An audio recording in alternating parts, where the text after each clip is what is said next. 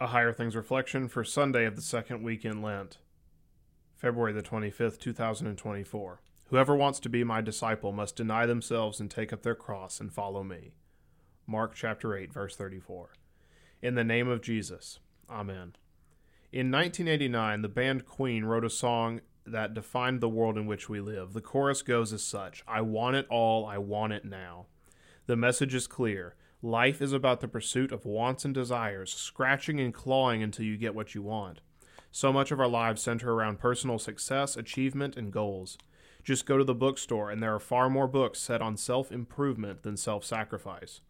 It's in this world the Christian strives to be faithful to the calling of Christ, yet it is challenging because Christ calls us to something radically different.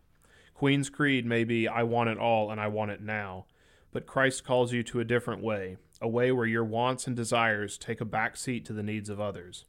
Instead, Jesus calls you to deny yourself and follow him. It's an unpopular topic, self-denial, in a world which revolves around instant gratification. It's difficult to reject your own desires no matter how destructive they might be. Yet Jesus calls us to a better way. He calls you to deny your sinful desires. And I don't need to tell you which ones those are. You know them.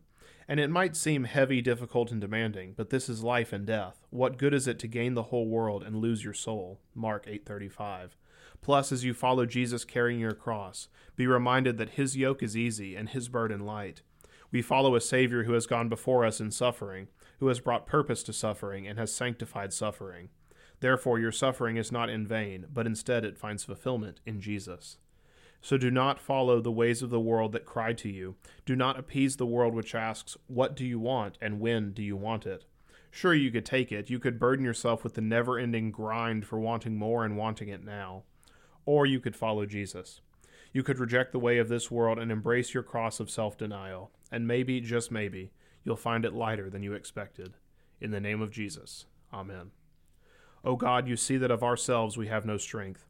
By your mighty power defend us from all adversities that may happen to the body and from all evil thoughts that may assault and hurt the soul.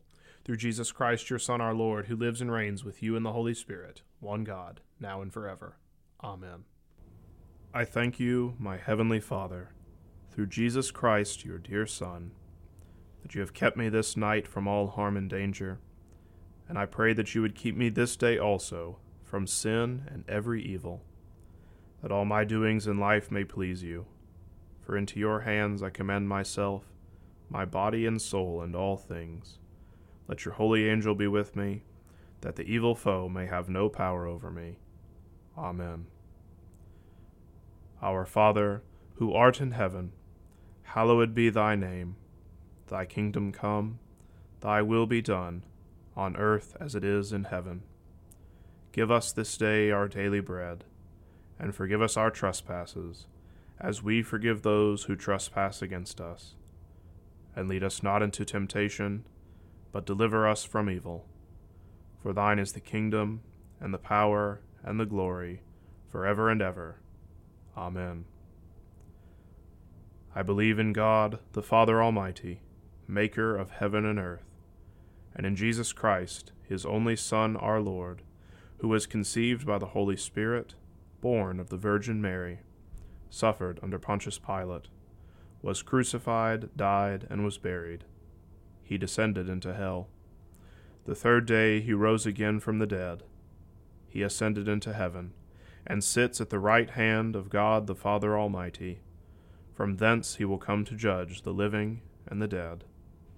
I believe in the Holy Spirit, the holy Christian Church, the communion of saints, the forgiveness of sins, the resurrection of the body, and the life everlasting. Amen. The Lutheran Reader's Bible helps you develop a habit of devotion and Bible reading so you can slowly but intentionally understand and grow in God's Word. Through introductions to the 66 books of the Bible, guided reading plans, and more, this Bible builds your confidence to study Scripture on your own. The Lutheran Reader's Bible, now available from Concordia Publishing House.